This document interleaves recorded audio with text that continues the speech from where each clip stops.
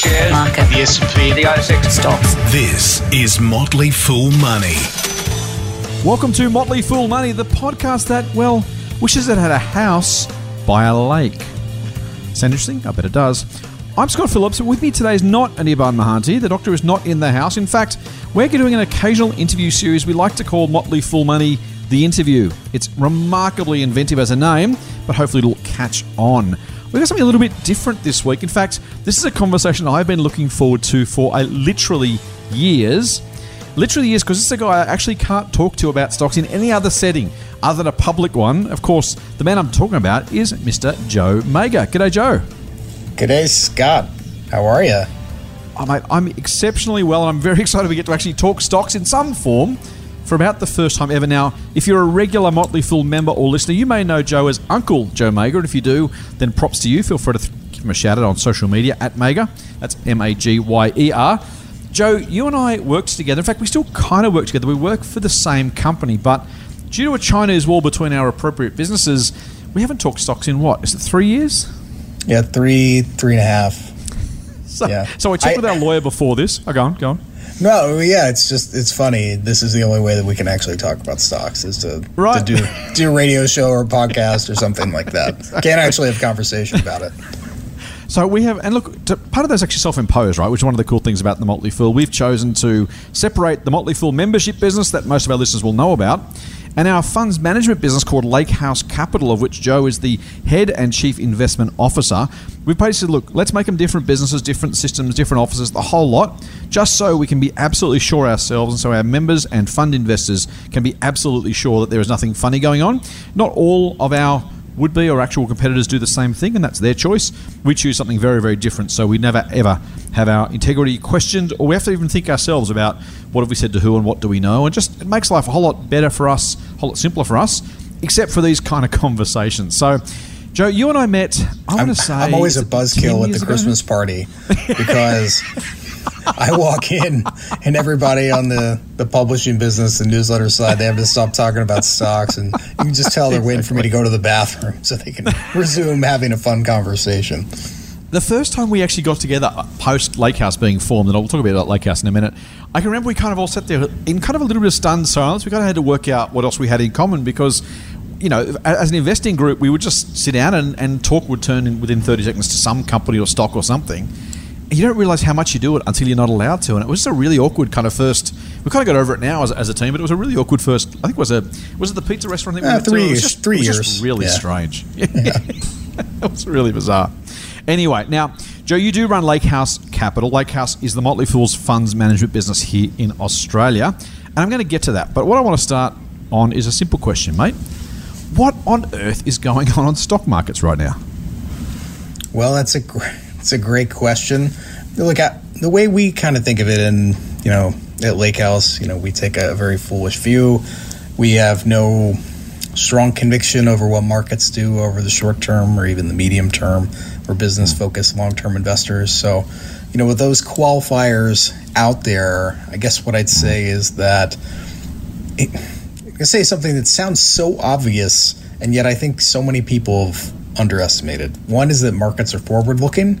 So when everyone was freaking out in, March, and into April, everyone was just consumed with, but the economy, not really processing that that's not how markets work. They look at what's going to happen, not what's already happened, or even what's happening now.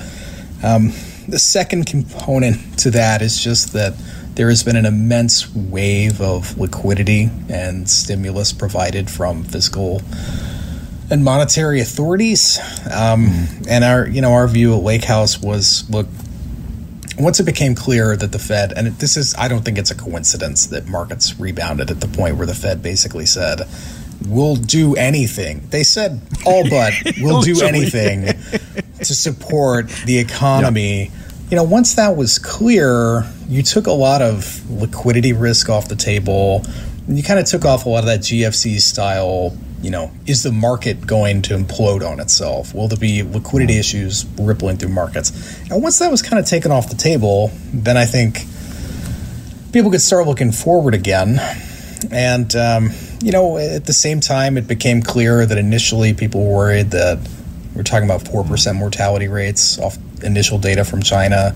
Then it turned out to be far, far, far less. And, it's very heartening. It's great news. So you kind of combine, this isn't nearly as bad with what we thought, with, central banks and governments the world over are unleashing unprecedented waves of stimulus. I've heard people say, lower interest rates won't cure a disease. Well, that's true, but, you ask somebody with a mortgage how they feel about lower interest rates, and I'd say they feel good. Pretty good morphine, right? It might have cured it, but I'll tell you what, it makes it feel a whole lot better. Yes, it is. And in aggregate, it matters. It also, the reality is it boosts asset prices, and we invest in assets, and particularly growth investors benefit from, all equity investors essentially benefit from lower rates and stimulus. So I know that all sounds very technical, but when you get down to it, markets are forward looking, and there's been a flood of stimulus. And the virus, obviously, while still tragic, and I don't mean to make light of it, but the impact health-wise in aggregate has been not nearly as bad as a lot of people initially feared, which is great. Oh man, I saw some, and so look, I should say first thing, you were one of the few people I regularly am in contact with. Well, one of the few sensible people I regularly hear from, or social media or otherwise. And you were saying pretty early on, look, this thing is more serious than people were taking it for. And I'm one of those people who was late to the party, right? I saw it coming. I thought, okay, we went through SARS, we went through MERS, we've been through, what was the Middle East one? That was MERS. Was it Zika, Ebola? We've kind of seen these potential threats coming and then disappearing, coming and disappearing, coming and disappearing. And I was one of those guys who said, look, we'll wait and see. Maybe it's more, but there's so much history that says this thing will blow over. And you were one of the guys saying, no, this is kind of serious, right? And I was late to that particular party, so full credit for you for acknowledging it. And I say, as I said, to some degree, at one point they were saying 1% of the population was going to die of this stuff. And some of the early forecasts were horrific, absolutely horrific. And so, as you say, not to say that the lives lost aren't tragic, or the people who suffered didn't suffer meaningfully. The fact that it wasn't anywhere near as bad as it could have been, I think, is a huge. I don't want to say benefit, but it's just hugely better than perhaps things might have been, which is a big deal. Mate, so the market's off. Last I checked, and the shares are up today. We should say we're recording this on the 9th of June, because goodness knows what happens between now and when we go to air. But markets, we're off about 17% from the highs. We're up 32% from the lows.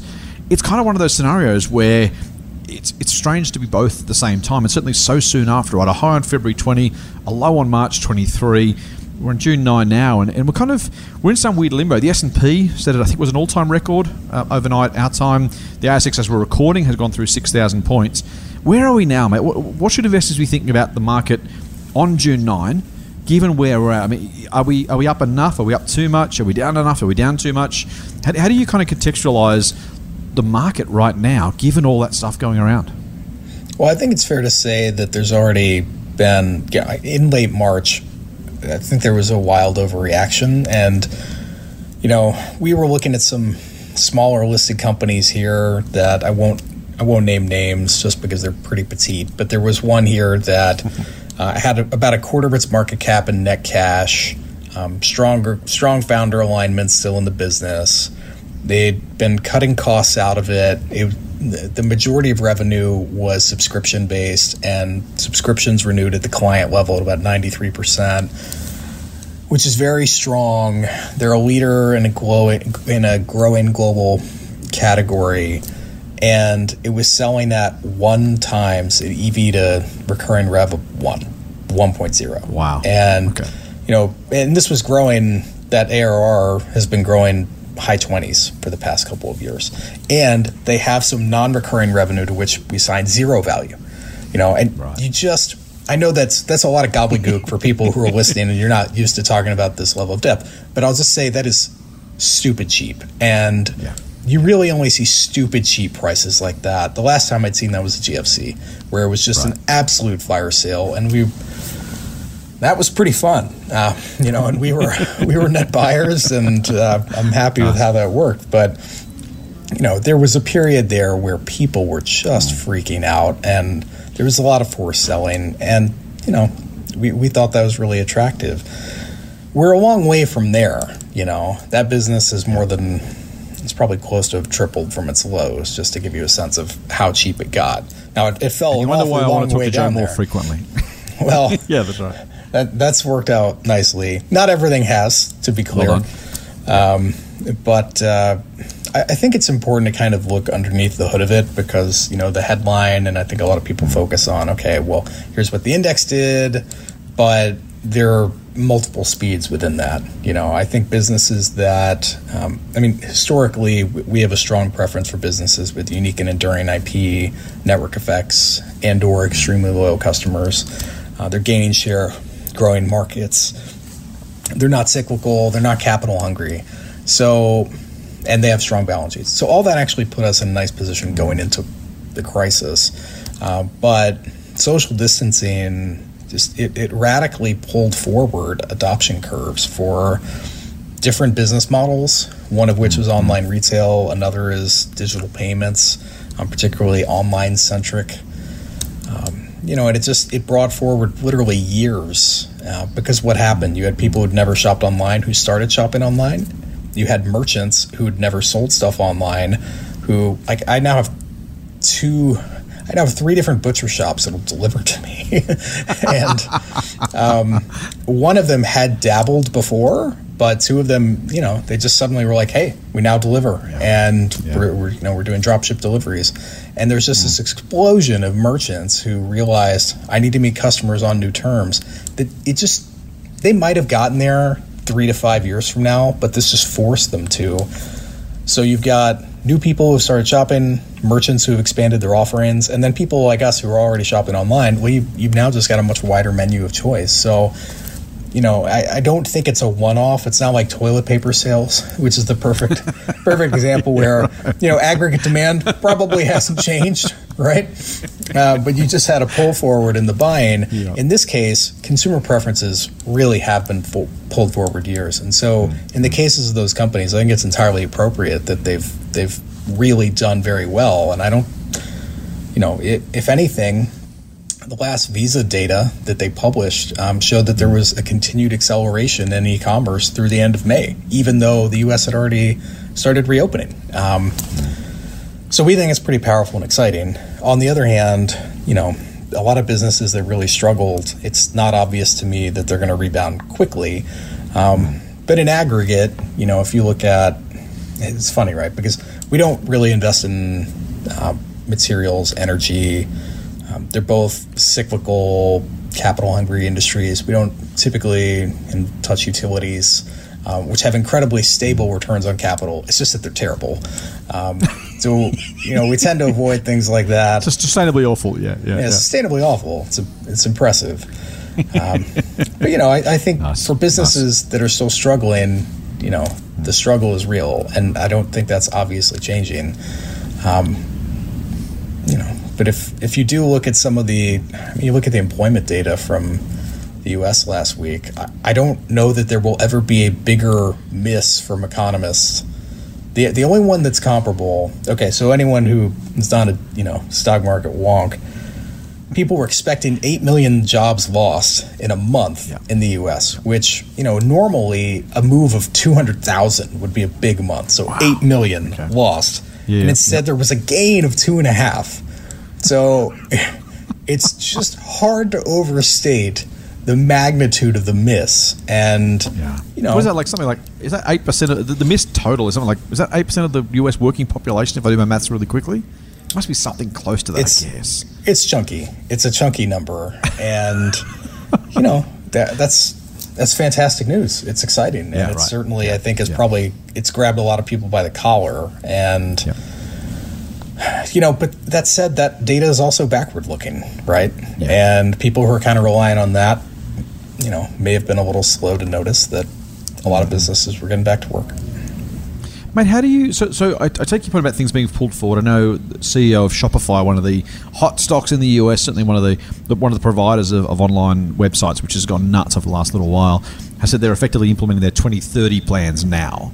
He thinks that things have been brought forward as much as 10 years in terms of what they need to do as a business. How have you gone the new normal idea, right? It's been around as long as you and I have been around. There's always a new normal coming around. It's always going to be a new normal. How have you guys thought about how to think, or maybe some examples of, however you want to answer the question, the things that are changing or not changing as a result? How have you looked at, obviously trend acceleration is one thing. something's going to change as a result, right? Some retailers may go out of business because fewer people are shopping there. Some habits have changed. Some are simply on pause and going back to. Now, we know Buffett said famously that if history was all that mattered, the richest people in the world would be librarians. So, expecting we can simply extrapolate doesn't make sense. You've got to try to think through, okay, which things are on pause? So what do we go back to doing all of a sudden? Maybe new car sales might be one of those, for example. At some point, new car sales in theory pick up again. Maybe they never do. On the other hand, things have fundamentally changed in a way that we may never go back to. And so thinking about businesses and trying to work out which ones are the ones that are cheap because the market hates them, but they're sustainable moving forward, and cheap because the market hates them and it's right to hate them because this is some sort of negative inflection point. How have you processed that question when it's come to picking the stocks you've bought for the fund?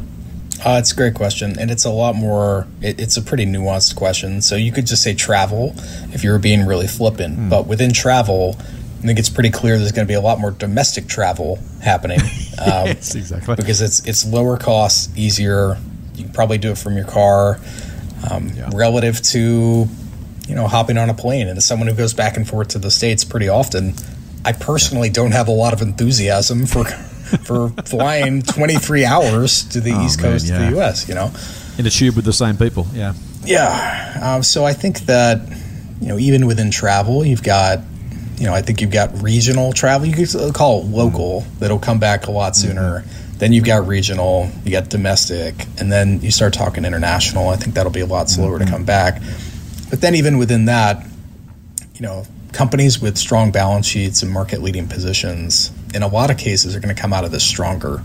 So Booking.com, which we don't own at the fund, but it's a business that it's the biggest player. Like, I have to explain it to Americans because Booking's so popular in Europe. It's far less popular in the States. It used to be called Priceline, and there is a Priceline. No relation to the Priceline, consumer / pharma business here. But that's a business that it's essentially an aggregator of demand from individuals who want hotels and hotels who can't get eyeballs on their own, and Booking brings them together and basically captures some of the value between the two. What happened during the GFC, what could be happening again now, and we're watching for is, hotels are weak. And there'd been this push for a while that hotels had these membership programs that they were taking business off of Booking, and they were trying to do more direct sourcing. But hotels are badly struggling right now, probably as much as anyone. So, I think watching competitive dynamic shifts will be interesting. Another one, digital advertising. So it was interesting because we own Alphabet and Facebook, and I own them both personally. And what happened with both, fairly predictably, was the spend going into those channels fell precipitously. And why is that? It's because it's the first spend you can shut off, and you can shut off the easiest. But it's also rebounded really quickly because it's also the easiest to flip back on. And I think what will end up happening is when you see kind of retroactive ad spend, they'll have gained share. Now, they were already gaining share, but I think that will have accelerated because while it's the first to switch on and off, if you're the CFO, head of marketing, what your ROI is on that spend. It's measurable. And, if you run a television ad, if you put something on the side of a bus, brand building has value, but you can't measure it. And a financial crisis and a recession has a way of forcing people to measure value. So in that sense, I think they'll actually come out of this much stronger than they were going in. So it's been fun and interesting to watch. So we're not going to see a Lakehouse Capital ad with your face on the side of a Sydney bus anytime soon, is that what you're telling me? Probably not. I was going to say I'd pay much to their relief. I would pay for a photo of a Lakehouse Capital on the side of a bus. All right, but let's go back a bit. We first met about 8-9 years ago, I think. And I think we first laid our eyes on each other in Omaha, Nebraska. We were both there for the Berkshire Hathaway annual meeting. Not long after that, you joined us at Fool Australia. Many very observant listeners will notice your accent is a native Australian, at least by origin. You and I kind of came into each other's orbit because you were leading the Motley Fool's investment service, then called Inside Value, At that point, you and I had more hair. I think it's fair to say. And for those who can't see the video because we're not recording it, you might realise that Joe and I are follically challenged, at least in some decent part. So, mate, a long and successful investing career. I will say it because you probably won't. That Inside Value was ranked the best investment newsletter in the US over a 5-year period as of some date. You may want to tell me the year if you know it, just so we can put it in context. But literally the very best investment newsletter in the US is no mean feat. So I'm happy to blow Joe's tyres up on this one. And so that's kind of how we met, mate. Soon after that, you arrived on our shores. So first things first, do you remember what year it was that IV was named the top investment newsletter in the US? But if you Google us, you'll find it. It was we got a shout out in the Google that. In the Joe Magyer Inside Value. Yeah. Well, Wall Street, there you go. That's pretty impressive. But career highlight so far, would you say, or is there more? That was pretty cool. That was pretty cool. That's pretty awesome. I'm working. I'm working to top it. Nice. All right. So, mate, take me back even before that. How did you get started investing? Sure. So I got into investing when I was a wee lad. I grew up spending my summers at my grandparents' lake house. And my granddad was an entrepreneur, retired pretty young, and was the kind of guy who built his own homes. He did some architectural work, and he literally built the house, designed and built the house himself. And we spent our summers there. He was an amazing guy, and he loved business and investing. And so during the day up at the lake, most of the kids would be out running around, swimming, jumping, playing. And I would just gravitate towards hanging out with my granddad. And he would be watching CNBC or thinking about companies. And he would just kind of talk me through what was happening. And I was always the nerd among the kids. And it's something that he was really passionate about that I totally soaked up. And for my 13th birthday, 13th birthdays were big for him. So he gave my older cousin a hunting rifle. It was very American, give your 13-year-old a gun. He gave my another cousin a piano, and he gave me 10 shares of Shaw Industries, which is now owned by Berkshire Hathaway. So it was the world's largest carpet manufacturer. And and I would follow it, and I just got so passionate.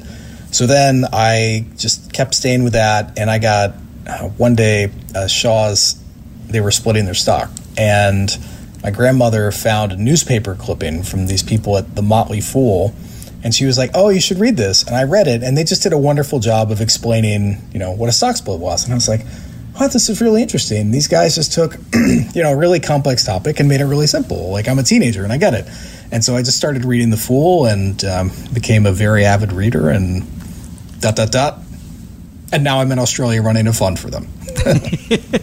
I can't believe I've never actually heard that story before. All the time we've known each other, I've obviously never thought to ask you about the origin story. So that's actually quite cool. Thank you for sharing that. So let's do the ... You end up at the Motley Fool.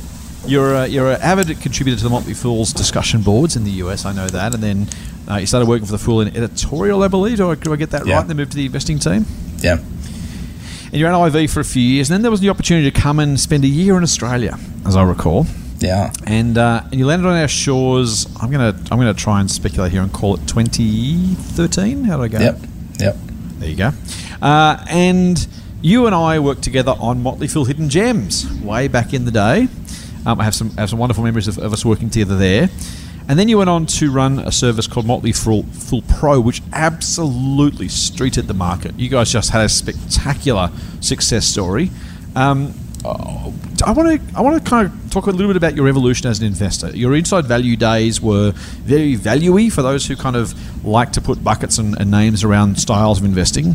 You mentioned growth already. You were kind of the value. You were the poster child, right? Your service was the poster child for value investing at the Motley Fool. When a guy like you ends up running, amongst others, the Lakehouse Small Companies Fund and looking for growth opportunities, that talks to a decent evolution, perhaps, or maybe I'm misunderstanding it, of your investing style. Can you walk us through a little bit of kind of maybe post-Shaw Industries, but maybe start with Inside Value? Yeah. How do you get from running a value newsletter in America to running a growth fund in Australia? Sure. Well, I think Inside Value, I guess the backstory there was, even then I was I was the growthy value guy at that. So you were the value guy who picked Amazon when people would turn their nose up at you for doing so, as I recall. Yes, and you almost got kicked out of the value club, I think. Yeah. Oh, I think they took my license didn't renew. Just say that. My first pick at Inside Value was Google, which was, I don't know that was well received by the members there. That's a pretty good first pick, though. Thank you. It's aged well. But, I've always thought that growth and value are two sides of the same coin. And I guess I'd say, evolution-wise, I don't feel like I really invest that much differently, except that I've gotten a lot more focused on self-reinforcing dynamics of companies. And on the capital preservation side, there are probably companies that I wouldn't touch, that I guess I learned a while ago had too much downside risk for my liking. So when people think about, when I talk about how we invest today, we're looking for asymmetric opportunities. So we're looking for multiple ways to win and few ways to lose. And what does that mean? Like most growth investors, we're looking for businesses that are gaining share in growing markets. They've got leading positions. They have attractive unit economics that we think could be reinvested in for much longer than a lot of people give credit for. They're well run. The leadership teams have skin in the game, probably their reputation and legacy on the line with it. We like that kind of alignment.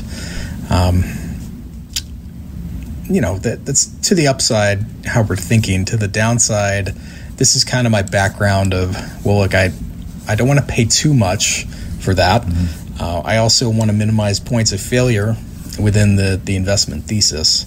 And so we spend a lot of time looking for not just ways that we think a good thesis could work out, but trying to minimize not just the number of points of failure, but the magnitude of those points of failure. And I think that probably served us well with this crisis.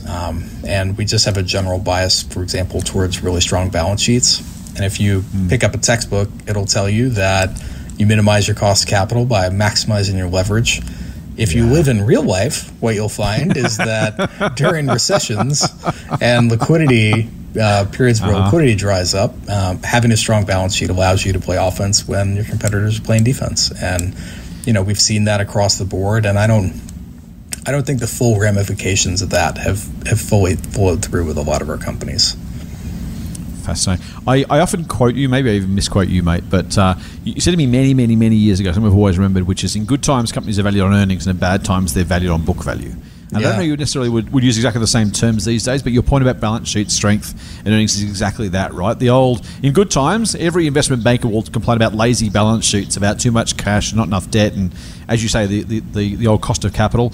Also, just a quick tangent, I vividly remember Charlie Munger saying he has no idea what Berkshire's cost of capital is and has no intention of trying to calculate it. It was more about, his job is to turn $1 into more than $1. That was the only job. It didn't matter what the old WACC, the weighted average cost of capital was. It just mattered that they were going to create value doing so.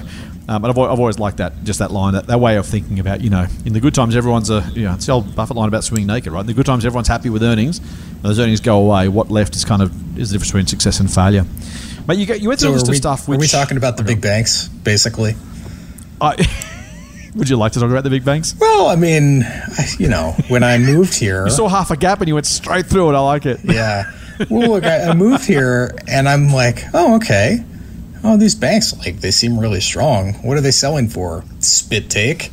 And some of them it's 3 times tangible book value. And I'm like, and I'm walking around, I'm like, is anybody concerned about that?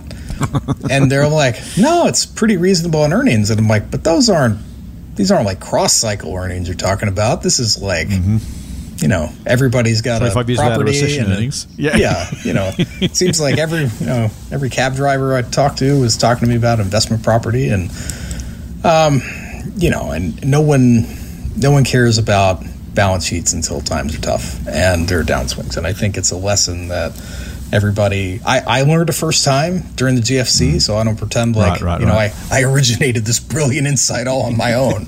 But it's a hard-won lesson that I think people eventually learn, and I think a lot of people have learned that in the past 3 months. You know what the interesting thing? I think the difference between that and the rest of the finance community is, I've said to the guys, I might have said it on the podcast, that I think the finance has the worst collective memory of any discipline anywhere in the entire world. Our inability to remember the GFC in 2019 it's less than a decade ago. Like it's in almost everyone's working life, and yet the lessons are so quickly forgotten after a couple of good years. When 2020 came around, to your very point, the lessons you remembered from the GFC are the ones that kept you out of trouble, while others went through those things, should have learned those lessons, maybe even did for a while, and then properly forgot when the good times kind of took over again, and then things got a bit, and not even necessarily out of control, just simply people forgot that balance sheets matter, that cash matters, that, even if you couldn't have predicted, no one could have predicted 6 months of no revenue for some companies. I mean, that was clearly never going to be, in anyone's estimate of future earnings. But just the concept that actually, as you say, balance sheet matters, cash matters, how indebted you are, how likely you are to turn that debt over. Those things kind of matter a whole lot more than people maybe forget after only a couple of years of good times. I'm sure 2023 or 24 will be talking about the same kind of thing. Yeah. Well, to totally pull the rug out on the point I was making in the value of experience, and to go back to Berkshire, I was sitting there when they had the AGM recently, and he's a net seller of stocks. Yeah. And I'm like, let me get this straight. We just had we have a picture. We have a picture of Warren Buffett on our wall over here. I'm looking at it. I couldn't think any. Huge fan. Yeah. A Berkshire shareholder. Huge fan. But when I'm just sitting there like, look, we just experienced the steepest market drawdown in history, and you're sitting there with a $100 billion plus pile of cash. If you're sitting on a cash pile like that and you're not buying after what was the steepest market drawdown in history, like what are you holding out for? Now, granted, unlike normal people, Buffett's managing, an asset-intensive conglomerate with tons of, insurance products underneath the hood that are probably really hard to wrap your head around. And he's in a different place than, mom and pops listening to this, right? Mums and dads. Anyway. Oh, there you go. Well done. But my point was just that Buffett, to some extent, Buffett and a lot of more kind of seasoned investors who have probably got 50 years under their belts. Ironically, I think a lot of them missed the rally because they were they're like, we've never seen anything like this. And I'm like, in a way, I kind of found that fun and liberating because I'm like, you're right. None of us have ever seen anything like this. But it was also just, in a way, it was kind of like a fresh start, like an entirely new scenario for everyone to work through. And I think what happened was there is value in experience, but then there can be a little too much if you're trying to retrofit what you've seen before. Just like my experience of watching a housing crisis in the States has basically caused me to look for them everywhere I go after that. Yeah, right, okay, yeah. And including here, and consistently being wrong. And what I'd say is, it's possible that they were like, I've seen this movie before, but it's like, but you haven't. You haven't, because things have never shut down so quickly. And that's true, but there's never been such a policy response. Like, if you look at how long, if you go back in time, between when housing prices peaked in the U.S., which was probably, 2006, and when things like fully were, blood in the streets crazy, it was almost 3 years. And, there was maybe it was 2007, but there was a long stretch.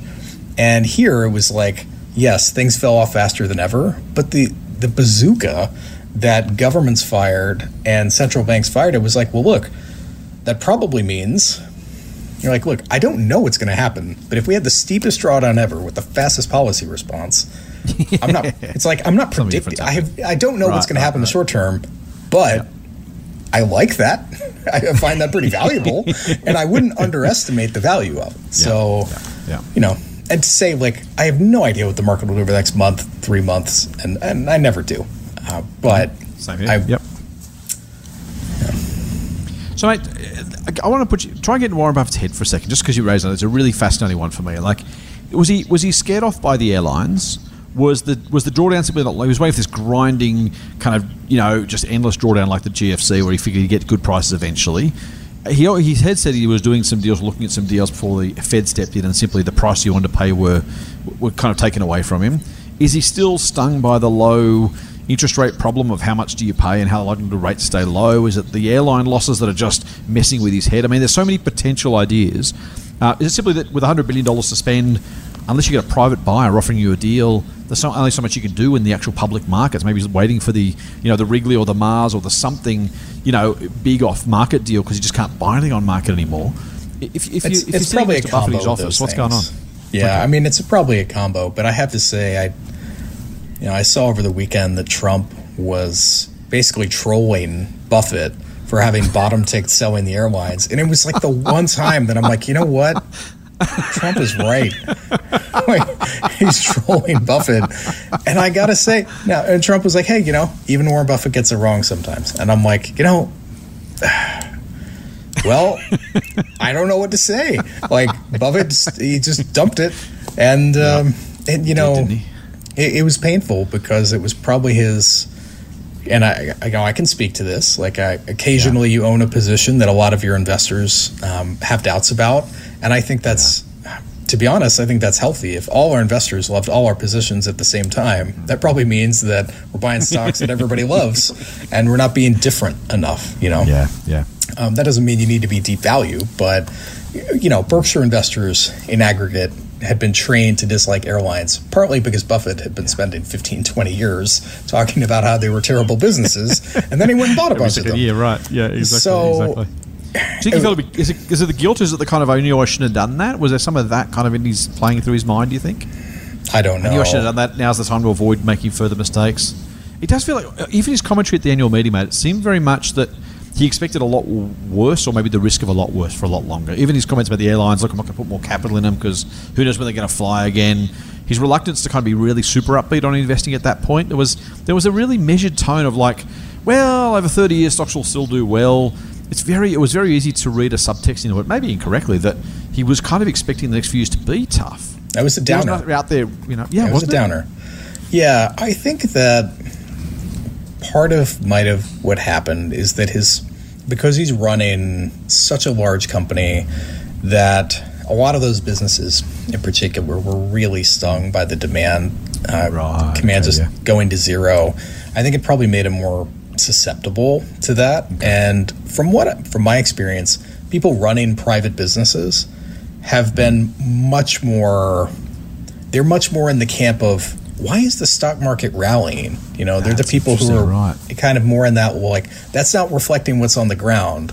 And that's where I'm like, but the market isn't investing in what's on the ground now. It's 12 months, it's 18 months, and it's, Yeah, nice. I don't know what to make of that either, I have to say. It's, you'd like to see Uncle Warren do a little bit better than that, but we'll see. Mate, so let's come back to the present. You or maybe the recent past, you smashed the market at Pro, did a spectacular job for our members there, and then you said, I've got some other things I want to do because our members are asking for them, and that was kind of what brought Lakehouse about. Tell us about the kind of the genesis of the idea and how the Motley Fool ends up running a funds management business, how you end up running the funds management business for the Motley Fool. We haven't done that before in any meaningful way in Australia. Haven't at all in Australia, and only sort of as an ancillary business in the US to that point. What's the genesis of the idea, and how do you go from being an advisor, a portfolio manager, and newsletter business to running your own fund? Sure. It's an interesting journey. Well, we had people at the time. So Motley Fool Pro, for anyone who's not familiar, it has evolved a bit since I left. But when I was there, we were managing $1 million in Motley Fool's capital, and it was in a high conviction portfolio focused on the ASX. And the idea was we'd tell people what we were going to buy, why, and put out research around it, how much we'd allocate, and then they would front run us by at least 2 full trading days, and we had 30 days to execute our trade. So investors really liked it because if you were like investors who were like, I want a you can do it, we can help solution. Yeah. And they ate it up because it was like, okay, I'm getting position sizing advice, I'm getting an idea gen. And for a lot of people, that's an awesome solution. But what I came around to, it was a couple things. One was a lot of people just said, I would rather just give you a check and you do this. Like, I get what you're trying to do, but I would just be happier if you would do it for me, because some people love the thrill of it. They love reading the research, but there are a bunch of people who, in fact, I would say most investors are like, just if you can deliver performance, please just do that for me. I like you. I trust you. I can believe you could do it. Yeah. Don't make me do it myself. Yeah, and I think that was part of it. And then another was that, particularly at the smaller end of town, I found it easier to I have less market impact doing now than what I was doing then, and it makes it easier for me to help people. So and tell us why, mate. Just for people who are listening who don't really understand that, if you're running a portfolio for model portfolio for a whole lot of members, you're not making the trades. How is it you can have less impact now when you're investing hundreds of millions of dollars, and we'll get to that in a minute, as opposed to when you're running $1 million of the Motley Fool's money and just say to people, hey, now's a good time to buy? How does that work? Because we don't have to, investors don't know what trades we're making until after the fact. And so it just gives you more leeway, more flexibility. You can move your position more slowly, right? You can sort of buy bits and pieces at a time when you get the opportunity to move big trades and But for low liquidity stocks at the small end of the market, that makes a whole lot of sense, right? Because there's a whole lot of stocks that either trade by appointment or might do thousands of shares a day. But if you're going to try and get a whole lot of investors to buy at or around the same time, it's very hard to find enough opportunities and keep the impact small enough to deliver the sort of returns you can running a fund.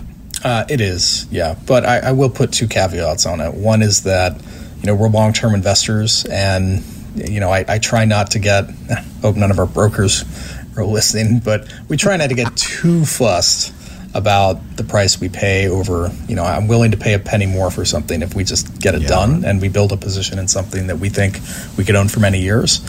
And the second is, different strokes for different folks. Yeah, of course. And that's kind of what it boils down to. Some people want a solution that's managed for them, and some people, they want to be engaged with it. They want to manage it themselves. They just want some experienced professional to give them, it's not personal, but just give them some research and that fits with, type of investing that excites them. Help make their own decisions, for sure. Real money advice from real people. Not just a couple of dicks with a Porsche. Get more at fool.com.au/triple-M. Get more Motley Fool money advice at fool.com.au/triple-M. Now, Pro was a spectacular success, so I suppose you've come back to the field and Lakehouse has been a complete bust, right? Well, I'm confused. I'm giving you the opportunity to sell the Lakehouse returns without me having to say it. Oh, well. How well's Lakehouse gone since you joined? Or since you started the business, I should say. It's gone well. I think our performance, anyone who wants to just Google us, go to lakehousecapital.com.au, and you can read about us and our performance. And of course, past performance is not indicative of future returns. Look, we're pleased with how things have gone, but we're very much long-term investors, and we're long-term, high-conviction investors, and what that means is if you're pursuing long-term outperformance, you have to be willing to risk short-term underperformance, and there are periods where we have that, just like every other manager. But we're happy with how things have gone, and I guess more broadly, I'm happy with how the business has been built out. It just started with me and Donnie Buchanan, and we started the business together, about 4 years ago now. The first fund, small cap fund, didn't launch until November 2016, but at that time it was just the two of us. Now we've got 11 people. We've got 5 investors, 2 people in ops, 2 people in client services and distribution.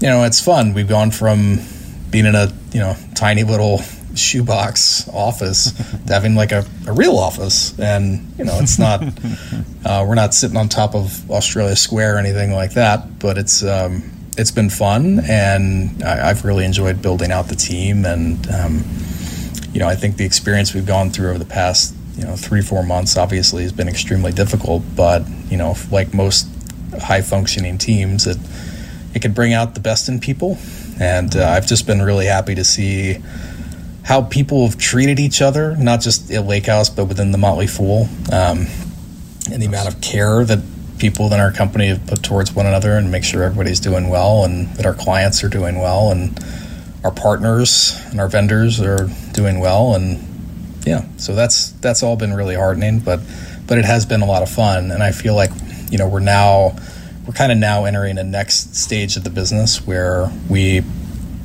started with 2 guys. We're a full-fledged business now, and that's its own new adventure. Very cool. Mate, and for anyone who is listening, I would heartily recommend going to lakehousecapital.com.au. All of Joe's monthly letters for fund investors are linked there. And there's a heap of... Joe is a fantastic writer. He's puts things really clearly, as you're already hearing today. You'll get a heap of education and probably some stock ideas too, just quietly, from following along with some of that. Not that the letters are about stock ideas, and I think they're all past commentary rather than future recommendations. But you just get some interesting tidbits as to the sort of companies that Joe's investing in, the way he invests, and that sort of stuff. Can you not say anything about your performance, Joe? Come on, are you being humble, or are you precluded from talking about it? I suppose I could. So as of only what's on the public record, of course. Yeah, public record. Well, let me pull it up while we're talking. That's how the magic happens in Hollywood, people. We'll edit this bit out later, Joe. No, I'm kidding. We won't. We'd never do. So it's all live. Through the end of May 2020, the Lakehouse Small Companies Fund had returned 23.3% per annum net of fees and expenses since inception. Fees, which is important, fools. So net of fees, Joe's made his money. We paid everybody, and there's 23.3% left for investors. Yep. Yeah, and the benchmark had done 7.3. That's less than 23.3 last I checked. Yes, and then I guess to put it, I apologize. It's funny. I'm not used to people asking me on the spot. Total return since inception has been 109.8% and 28.3% for the benchmark. And then for the global fund, particularly good. Thank you. And for the global fund, which started December 1st, 2017, that has returned through the end of May 75.5% net of fees and expenses compared to 21.1% for its benchmark. And you can get all the benchmark data and all the performance stuff on our website, and you should, including getting caveats about past performance not being indicative of future returns. As you can tell, Joe is super keen on compliance, as am I. So those things are very. You know what? They're actually not as important as we make them sound, in the sense that we're not as obliged to do it as we might otherwise be. But when you start from a position of, let's make sure our listeners, our investors, our members, our readers, whoever, are as informed as they possibly can be, and as warned and aware as they possibly can be, then you can sleep at night, mate. I find that for us, it's we absolutely will always make sure we cross the T's and dot the I's legally. But the whole moral, ethical thing is actually another level on top of that. We could, as I said, we could absolutely be sitting in the same office right now having this conversation. We just choose not to because we think it's the right thing to do. It just keeps us above reproach, and that's a pretty good starting point. So just to reiterate on that point, the Motley Fool does own Lakehouse Capital. Joe doesn't work for me, though. Don't worry about that. Joe's, luckily for him and for me and for his investors, gets to make his own decisions. But we are both owned by the same entity, both in Australia and then globally. So we are part of the same company. And you should listen to this podcast in that context. As I said, I'm excited to talk to Joe just because I don't get to do this normally. So this is kind of fun. The only time we've had this conversation is when you actually address some of our members at a member event. And again, same thing. I get to ask you some questions in a public forum there, which I otherwise couldn't ask you. So I'm pretty excited about this. And certainly enjoying the conversation. Are you able to talk about some of the ways you've been assessed by external parties, or no? Yeah, it's an interesting question.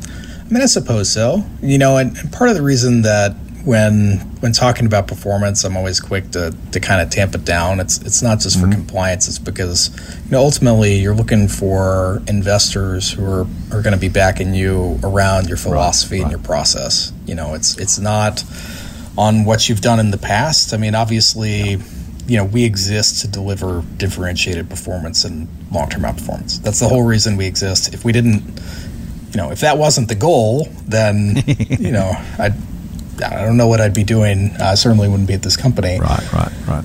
But we're looking to make clear and consistently execute on our process, which is long-term, high conviction, looking for asymmetric outcomes, and that's ultimately what we try to do day to day. And if we do good work on the process and we're consistent with it, then hopefully that'll drive the long-term outcomes that we're seeking.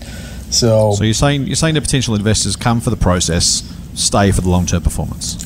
That's a good one. Let me write that down. But yeah, no, that's the spirit of it. Nice. Because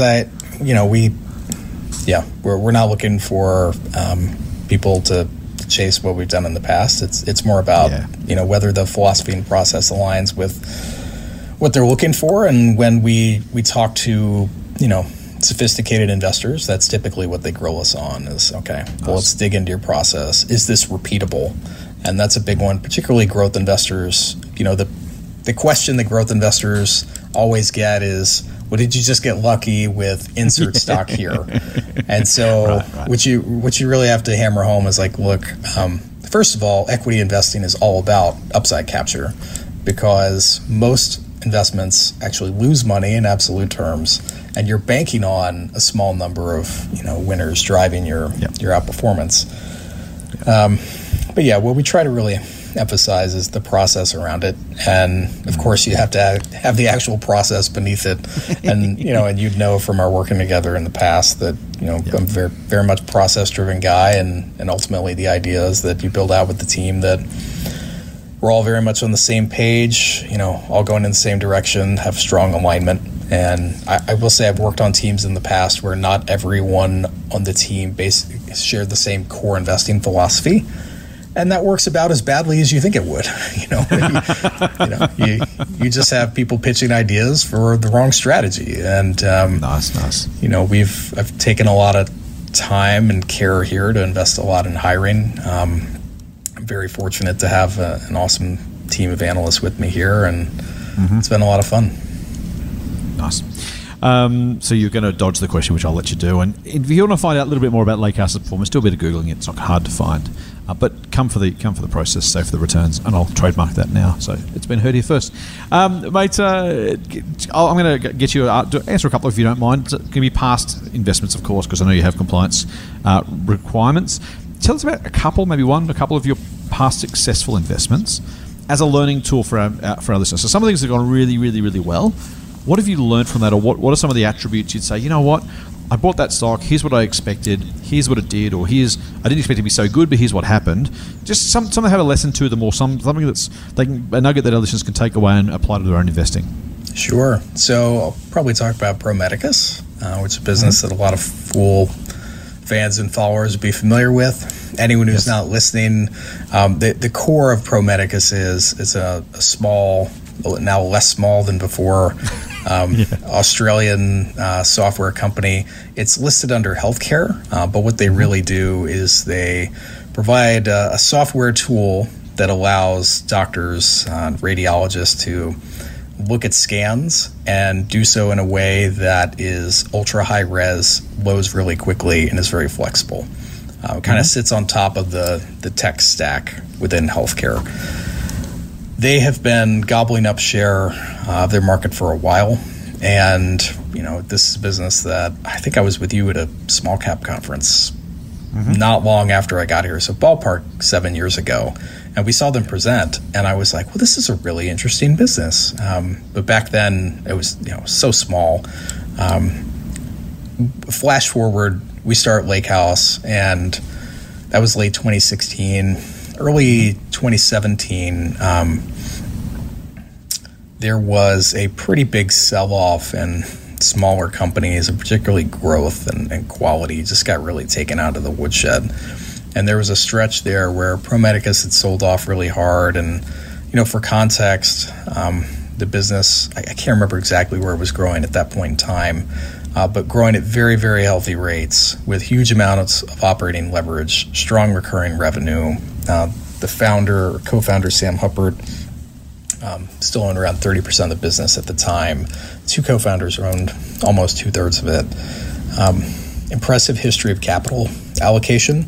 They'd bought the Visage business, which is the economic engine of the business. That's amazing, today. Right? Yeah, they bought that during the GFC because they had cash on hand and they were able to play offense. And they bought it for a song, and now it's the lion's share of the value of the business today. Amazing. Yeah, it's a pretty awesome story. And so they have a really strong history of not just growing the business, but capital allocation. And so back around then, they announced that they were doing they'd actually started repurchasing shares. It had been a long time since they had done a share repurchase, and I took that as a super strong sign. Something else to keep in mind with this business is that their clientele, the people who buy their software, it's the Mayo Clinics of the world. It's large-scale hospitals for the most valuable deals.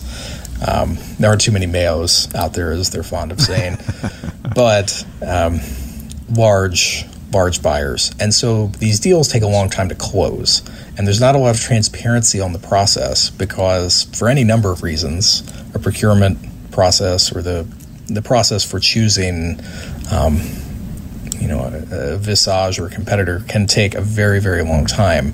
And so if you're an investor from the outside looking in, you probably take that in a way that it can be frustrating if you're someone who requires sugar highs as an investor. But for us, we just looked at that and saw the repurchase. The stock had come back a bit. Balance sheet was great. Growth was strong. And, it was a strong indicator to us that, there are all kinds of reasons why a CEO or, for example, and this wasn't insider buying, this was the company buying back its stock, but there might be all kinds of reasons the company might sell shares or a CEO might sell shares. It might be too large for their portfolio. Maybe they, Marcus Blackmore, you need to build a boat. But there's some good... twice, by the way. I did that again recently. Did you say that? Yeah. Good. I saw that and I laughed. And hey, good on them. But totally. There are valid reasons you might do that. There's only one reason you buy, right? And when the company was buying back stock, we took that really positively.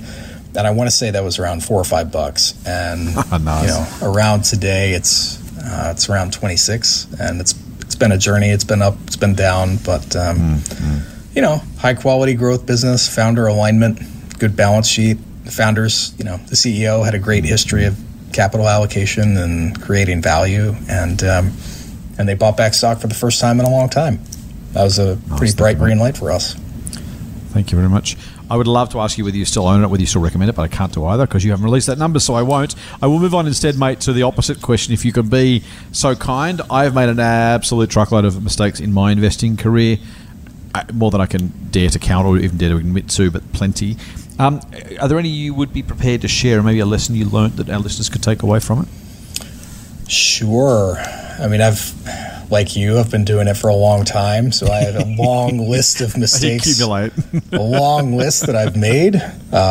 Fortunately, most of those were made with my own money and when I had some hair, which might explain why I have less of it now. But those were the days, weren't they? The days with hair.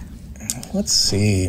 So many good examples to choose from. I guess one I would say was going into the GFC, I had been concerned about housing in the States for a while, but I'm generally, an optimistic long-term investor. And so I didn't let that rattle me too much. But I guess what I underestimated and what I've been careful to do more of since then was underestimate ripple effects from not just a contagion, but kind of second or even third order effects when there's a recession or there's a tough time. So, for example, back then, real estate was really struggling, and I'm going to say this, and it sounds ridiculous saying it out loud, but you could look at banks, for example, that had issued a lot of subprime mortgages. They'd been hammered. They were really cheap. But those struck me as high risk. But instead, I bought shares of Cemex, which is a massive Mexican cement company, on the basis that it was super cheap, that its cost advantages were durable and would rebound, which is true. However, I don't know if you're aware of this, but they use a lot of cement when they're building new homes, as it turns out. And so I have heard that. So I got absolutely tagged on it. But it sounds so naive now, right? But you learn some tough lessons. But just thinking through second order effects with the companies you're investing in. And then just, an easy one that it's kind of hard to tell normal people. It's like, just think through the second and third order effects. Thanks. Let me just write that down. I'd say I'd say focusing on balance sheet quality is a key one. Now, I will say everybody's talking about that now. But the time to focus on it is when no one's talking about it, Right, and exactly. like if you flash back 5 months ago, and this is just our general bias is to back companies with strong balance sheets. That's at a time when, frankly, no one cared. They didn't really care if you were really cashed up, moderately cashed up, or if you were running with some debt. And it didn't matter because liquidity, the gates were open, economy was fine. It's just growing, that, but it's that once every few years there's a recession. I realize not here, but globally, That's right. even if it's once a decade, when the tide goes out, it's those companies that have really strong balance sheets who they weather the downturn better in terms of share price performance. But more importantly, if you're a long-term investor, which should be, they're able to continue investing in R&D, continue investing in sales. They don't have to let as many people go. They might even be net hiring. They can take care of their employees and take better care of their vendors. They don't, and that's another one. That's a subtle one, but they're not going out and shaking down their suppliers for the best terms possible. And I got to say, people remember that, right? People remember how you treat them during tough times. Yeah, it. Yep. And coming out on the other side of it, it's those companies that are going to be much better capitalized to benefit, whether it's a V recovery or a Nike swoosh or a W or a Z or pick your shape or letter. But they're in a much better place. Greek alphabet, mate. And that's one that you don't need to be a CFA charter holder to wrap your head around that. Yeah. It's fairly straightforward, but applicable for anyone. I do like the story. I assume it's not apocryphal, but it may be, of Costco. One of the Costco buyers going to his boss saying, "Hey, I got a great deal. I screwed this guy down by whatever it was." And his boss said, "You go back and you call him and you tell him you give him the money that he originally asked for because we want to keep our suppliers in business." And I thought, assuming it's true, it speaks very well of Costco. But to your point, you can be dead sure that is now Costco's most loyal supplier because they know they're going to be treated well. They know that when push comes to shove, Costco are going to be a reliable, trustworthy, respectful partner rather than someone who's just out there to get the best price and burn the village on the way through. Yeah, no, I think that's really important. And frankly, with our own business, we operate the same way. When everything really started falling to pieces, you heard about all these companies choosing not to pay rent and whatnot. And I'm like, hey, we told people we'd pay them. We're going to keep doing it just like always.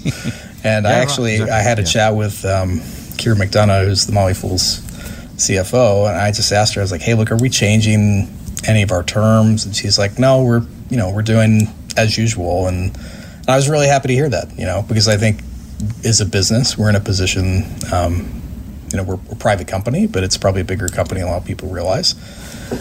And, I was just happy to hear that we were doing right by our partners. Doing the right thing, totally. Matt, I've got to ask you quickly, we'll wrap up in a second, but just a quick one. You talk about second and third order effects. I wonder if you can give me a sense, if you have a formed view at the moment, of the second and third order effects of the pandemic. Now, maybe we've already gone through some of them, but to exactly that point, that way of thinking, okay, we know what's happening, we know what happened before, we know what's happening now. Are there any second and third order impacts, maybe the lesser known, lesser assumed ones? Is there anything kind of springs to mind and say, you know what, I think is going to happen in X months' time, or you know what the flow and effect of this thing is? You talk about some of the, not necessarily first order, but growth online retail is probably not a long putt from here. Anything you can kind of think that is less obvious, less known, less covered as a second or third order impact of what we might either be going into or coming out of? Yeah, one that Australians will find a little cute, but tap and go payments. So when I moved here, the first time I encountered that, I was like, oh, so I tap it. And you should see the people looking at me, like, what an idiot. Buddy, you just take it and you put it there, right? And I'm like, oh, okay. Yeah.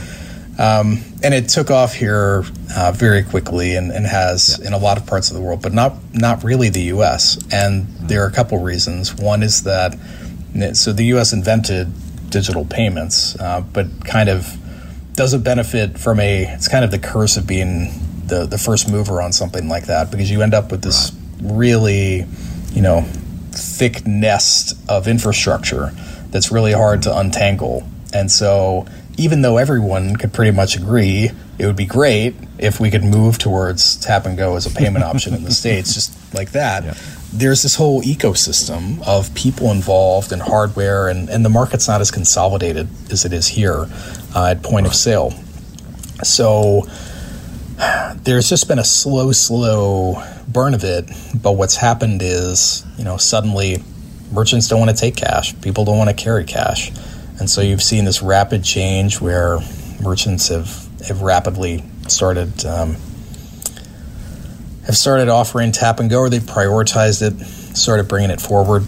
And I would say that's been a net beneficiary of obviously the payment companies, but it's also the ones that are actually in a position to capitalize on it, and not all of them are. I guess another one that I think would be worth watching has been that if you look at big tech, which for a while has been, it's been picked on and not unfairly in a lot of cases over the past few years in the U.S. So if you're talking Facebook, you're talking Amazon, which I own, we own at the fund, talking Alphabet. If you look at those, they've really been taken out to the woodshed a bunch of times, and yet I'd say they've been awesome corporate citizens during this crisis and have worked very closely with governments to help disseminate accurate information, helpful information, provide insights to governments and to merchants, to individuals. And, when you think about the knock-on effects of that could be pretty profound. It certainly helps to take a little bit of the venom out of some of the bites they've been taking. Is there a bit of a you owe me one, do you think, in that? I mean, Amazon and Apple working together. Sorry, Alphabet and Apple, working together for the first time, I think ever on their kind of COVID tracking was a bit of a breakthrough, right? But is there a bit of a lawmaker, hey guys, we did the right thing in 2020, how about you get off our case for a few years? Well, I'm sure that would never be said. No. But except over a beer or two, exactly. Except over a gin and tonic in DC, in a cigar-filled club, a private club. It can't hurt, right? It can't hurt. Yeah, mate. Just on that, you mentioned kind of the challenge of an old existing system kind of keeping up. And it's one thing, I guess I'll make a statement maybe as a view and you give me some thoughts. Disruptors have a really, really tough time kind of crossing or getting over the parapet, whatever moti kind of analogy we want to use. But it does seem to me, once they hit a certain point, legacy goes from being a massive, massive benefit to being a huge potential cost, right? If you're a brand new payments processor, literally starting from scratch, the chances of success are really small on day one. Once you get to a certain size, though, once you kind of it's almost that idea of like once you manage to pass them on the straight, the challenge for a legacy mob of trying to catch up, they've got a really profitable existing business, it's complex, it's difficult. Yeah, we could probably try and change everything, but do we want to jeopardize that profit? It goes from being a massive benefit to almost, I won't say as big a cost, but a massive cost. I mean, trying to literally, I've always loved I own Amazon shares for the record. The Amazon thing of Bezos sending the Kindle team across to the other side of the country saying, build me an ebook business. It may destroy our current physical book business, but if it does, then we'll at least be glad we were there. He's one of the few CEOs that immediately come to mind of someone who said, let's go and deliberately destroy our current business if we need to make sure we're at the forefront of this. Other CEOs, other businesses, almost without exception, will circle away against protect what they've got and then wonder why they still end up losing. Any thoughts on that or how you think about investing in companies in that situation? Oh, definitely. So we met with, I'll give you a couple examples from outside Australia. I'll talk about TradeMe and Mercado Libre. So we met with TradeMe, and this must have been five-ish years ago. Okay. In Wellington, had a great conversation. TradeMe, phenomenal business. They were very early, built a lot of loyal customers, added a lot of value, and it's super popular and for good reasons. So good on them. When we went to meet with them, I was really impressed. And then kind of late in the meeting, I was like, so what are you guys doing? Like when you look at online retail, just like any retail, you're competing on price, you're competing on selection and convenience. But convenience within online retail captures a few things. It's convenience at the point of sale. So are you making it easy for people to discover items that are relevant to them and that they want? Right. Are you making it easy to transact? And then there's shipping. So how well are you fulfilling? Are you getting products to people quickly? Do they know when it's coming? Is it accurate when it gets to them? If there's a return, how does that go? And that fulfillment part is much harder to execute on than having a slick website or having a nice checkout experience, because it takes investment and logistics and coordination. And I asked them, I was like, it's you guys, it seems like you clearly run away with the market here. Like, it's over. The war is over. I'm just wondering, what are you doing to improve speed to customer on delivery? And they're like, what do you mean? I'm like, well, that to me seems like your only real structural weakness, because TradeMe is a marketplace, for anyone who's not aware. And the thing with marketplaces like that, like an eBay or a Gumtree, and I know a lot of Gumtree, it's not shipping based. It's, you drive over and turn it on and make sure it works, and you hand cash and take it.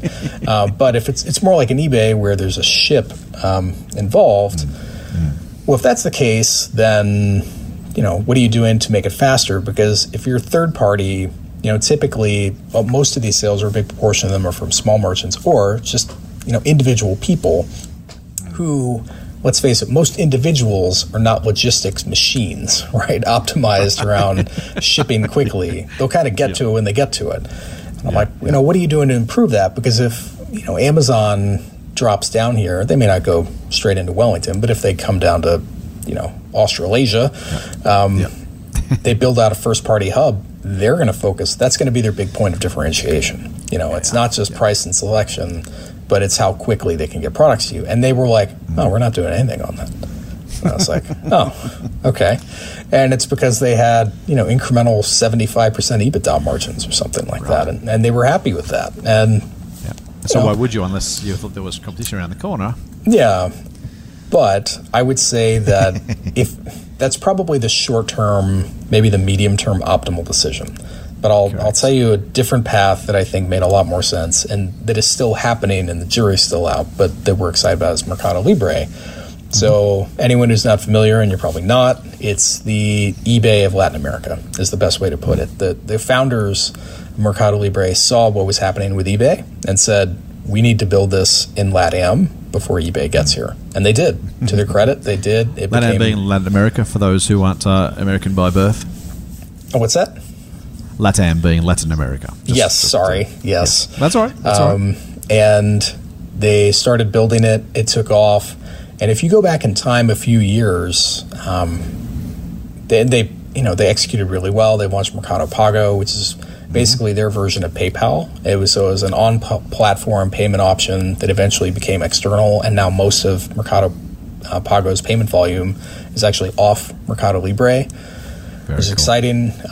But to go back a few years, if you looked at their margins, it was very, very reminiscent of TradeMe, where it just gushed cash. They actually paid a dividend. I mean, how many Latin American tech stocks pay dividends, right? That tells you how much cash was coming out. But they made a really bold decision, which was, look, we're going to invest in logistics, and we're going to move closer to our customer, because shipping is taking too long.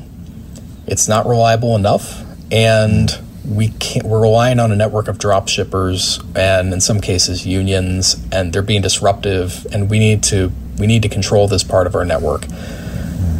It's going to hurt our margins a lot. But the trade is, it's going to hurt our margins, but we think it's going to maximize the long-term value of the business. And just like Jeff Bezos always talks about, well, he doesn't really talk all that much about his business.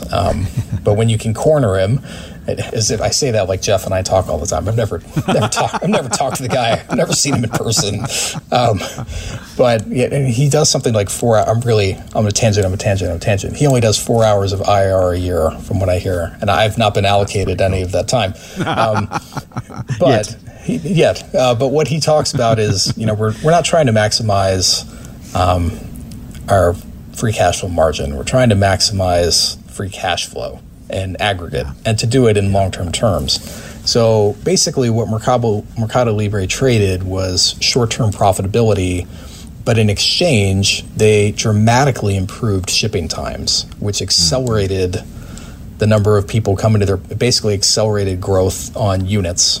So they suddenly had a lot more buying, which attracts more sellers, which in a network-driven model attracts more buying, improves selection and price across the system, allowing them to reinvest more into logistics. And this is not an original premise. They just saw what Amazon was doing and said, right, we need to do that. We should do that too. Yeah. But to be fair, they did it. And the thing is, eBay never did it.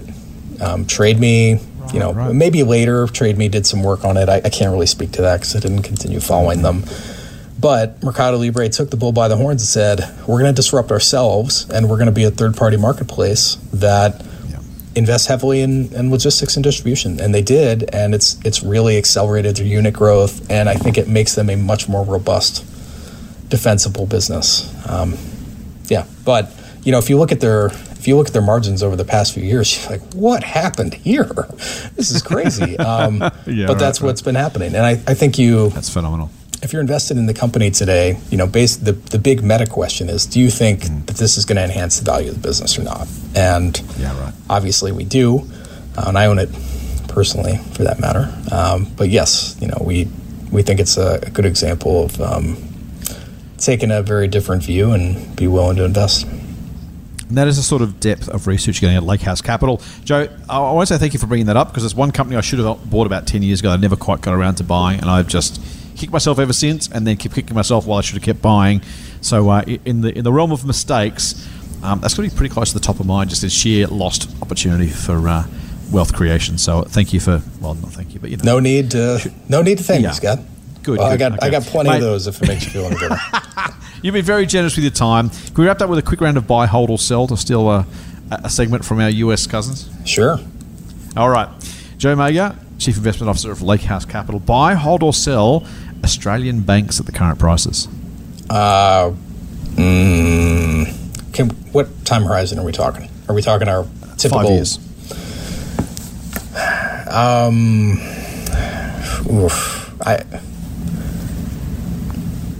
I'm going to say sell. I think that there's still a fair bit to be worked through the system from what's just happened. They're also not classically cheap, even though they've come off a long way. But I guess I'd put it like this. In absolute terms, I'd give them a hold. If I do run a fund where I have a lot more options at my disposal, I think I think they're better options. I mean, in a more secular sense, it's not just that. It's that capital requirements have gone up. The Royal Commission has really tightened, their ability, and probably rightly, to cross and upsell. It's forced them to raise the bar on compliance and infrastructure, and all that's positive. It's just also really expensive. So you're talking about structurally lower returns on assets on a structurally smaller degree of leverage, which makes the business more robust, which is good. But it also means cross-cycle returns on equity are going to be smaller, which is less good. Are we buying, holding, or selling Australian houses and house prices? I'm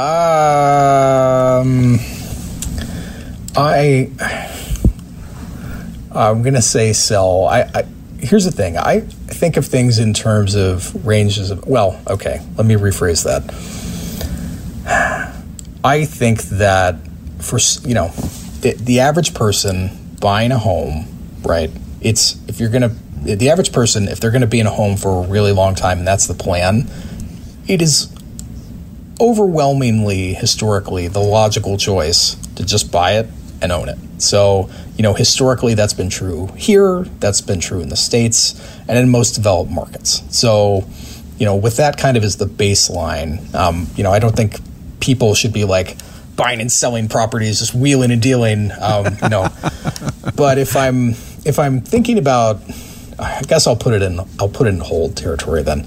But when I think of ranges of outcomes, what gives me a little bit of pause is, people who put, if you're levered 10 to 1 on a property that you're levered 10 to 1 and you're negatively geared. So, people get so excited, like, I'm losing money, so I get my tax deduction. I'm like, you missed the first part. They're giving you the deduction for a reason. I think that if you're burning cash, you're levered 10 to 1. I think what's happened over the past 3-4 months has really exposed the underbelly. And granted, what's been happening has been a massive shock that, I'm not going to sit here and pretend like, and that pandemic that I predicted in November. Of course that didn't happen. But what I think people should just appreciate is that recessions do happen, and that can be really challenging. And something else I would just keep in mind is the range of outcomes on interest rates. So even though I have no reason to think that interest rates are going to race higher from here, that's also a strongly held consensus view. And rates are really low. And so for a lot of investors who have a lot of leverage or negatively geared deeply, if prices were to, or if rates were to run away, that could be a really challenging problem. And so, it's just things I would keep in mind in a range of outcome sense. Very nice. Buy, hold, or sell the so you let me get this context. You run the Lakehouse Small Companies Fund, which is based on the ASX. You run the Lakehouse Global Growth Fund, which is obviously global by nature. Buy, hold, or sell the ASX outperforming the US markets over the next 5 years? I would take the over on the ASX with a low degree of conviction because I don't think making that kind of high level call isn't really my bread and butter. But that would be based on, I think the Australian market in relative terms has had a tougher time than the US, and that would probably be why. But I think when you unpack it, there's a really wide range of drivers to that. I think the U.S. has got some large technology companies that are global leaders, and a lot of them will stay that way. But then, on the ASX, there's some breakout companies here that I think are really interesting as well. And a lot of the larger companies have just been shellacked. So while I may not be excited about owning banks, for example, and we don't, at the same time I acknowledge, a lot of them, their share prices basically went sideways for 5 years. And generally speaking, companies that have structural competitive advantages whose share prices go sideways for 5 years, I don't know, on average, those probably work out okay. A couple of fun ones, mate. You're sitting on, I'm watching you on Zoom as we record this, and you have a G on your vest, mate. So buy, hold, or sell the prospects of the University of Georgia American football team? I'm a strong buy. We've had a couple of super strong recruiting classes in a row. I have all faith in Kirby Smart as our head coach. It will be interesting to see what happens with football coming back later this year. So Georgia Stadium holds 90,000 people. Wonder how many people are going to be there, how many they'll let in. They're still trying to figure all that out. And, college sports in America, it's big business, but it's also got a big cost structure around it. And so sadly, there have been a lot of college sporting programs, fortunately not at Georgia, because they've got a huge alumni network of people like me who are just rabid fans. But at schools where sports aren't as big a deal, they've had to cut programs, cut scholarships, and which is unfortunate. Mm-hmm. Are you so if you're looking for a college football team, you'd recommend Georgia? Yeah? Oh, absolutely. My last one: buy, hold, or sell holiday houses by the lake. Oh, well, what's funny? They're awfully nice to have in the family, but if I'm being economically rational, Airbnb is a pretty fantastic alternative to owning an actual lake house, because you just go when you want to go, and you don't have to keep up with it. You don't have to worry about some random people breaking into your place in the winter or anything like that. But they're an awful lot of fun to have. So do we see a renaming of Airbnb, just Airbnb at Capital coming instead of Lakehouse Capital, or are you stuck with the name? I was joking earlier, if we came up with a sub-brand, it would be Boathouse. But I like that. There's a whole thing that can go with there. You just keep going from there, right? Progressively smaller houses. Back shed. Yeah. Dollhouse. Dollhouse, there we go. Dollhouse Capital coming to a market near you. Joe, you have been exceedingly kind and exceedingly patient. Thank you so much for sharing your time and knowledge. I've enjoyed this chat immensely because, as I said, I don't get to do it very often, and I'm missing out. But, mate, thank you very much. If you do want to know more about Lakehouse Capital and Joe and the team, go to lakehousecapital.com.au. Find out lots of good stuff there. Even Google them. Maybe Google Lakehouse Capital Performance, see what comes up. You might be pleasantly surprised. And I will just reiterate that we are owned by the same business and the same company, so please keep that in mind. And as Joe has said many times already, but I will add one more time, past performance is clearly no guarantee. So if you're going to invest with Lakehouse, do it because you love what they're doing and how they're doing it, not because you want to get some short-term returns. All right, that wraps us up. But before we go, don't forget you can and you should subscribe to Triple M Motley Fool Money through iTunes or your favourite Android podcast app. And if you like what we're doing, please give us a rating. 5 stars would be lovely. If not for me, do it for Joe. And do tell your friends. I'm sure they could use a little foolish straight talk too, and a little bit of information about Lakehouse Capital this week while they're here. And don't forget you can get a dose of foolishness straight to your inbox by going to fool.com.au/Triple M. That's it for this Motley Fool Money. We'll be back soon with another dose of foolish insight. Fool on. The Motley Fool and people appearing in this program may have positions in the companies mentioned. General advice only. Please speak to your financial professional to understand how it may pertain to your situation. Subscribe to the free newsletter at fool.com.au/Triple M. The Motley Fool operates under Financial Services Licence 400691.